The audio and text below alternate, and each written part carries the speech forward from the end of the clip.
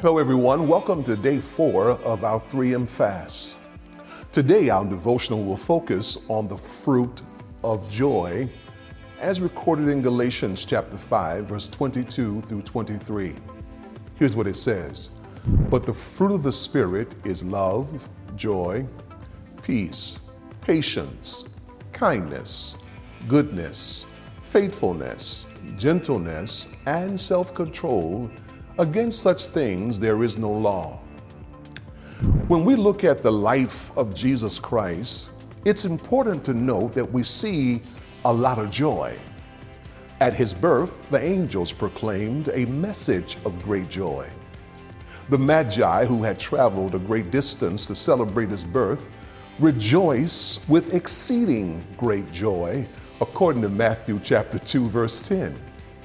They rejoiced with exceeding great joy when they saw the star leading to his location. Watch what Luke says in chapter 10, verse 21. It says that Jesus lived life full of joy through the Holy Spirit. And the Bible also declares that even Jesus' suffering and death were done because of the joy that was set before him. Hebrews chapter 12, verse 2 says it like this.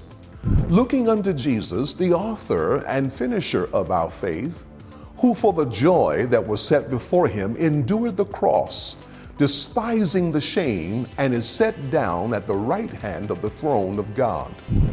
From the beginning to the end of Jesus' life, it was full of joy. I believe that the life of every believer ought to be marked with the same kind of joy that we see displayed in the life of Jesus. The joy displayed in us should be a magnet that will naturally attract others. A joyful people that make up a local congregation will always be a growing body of believers because people are drawn to joy. The Greek word translated for joy in our text is the word chara. The word chara denotes joy, happiness, and gladness. While it can sometimes refer to feelings and can result from circumstances for those who are followers of Christ, you need to know that joy is continual because of our relationship with Christ. When Paul wrote his letter from prison to the Philippians in the midst of personal suffering, he talks about his joy and instructs the believers to rejoice regardless of circumstances. Paul tells us in Philippians chapter 4, verse 4, to always be full of joy in the Lord. I say again, rejoice. Joy is a belief of the heart. It's an internal emotion that never changes regardless of the situation. When times get tough, I still have joy because I'm a child of God and my eternal life is secure because God will never leave or forsake me.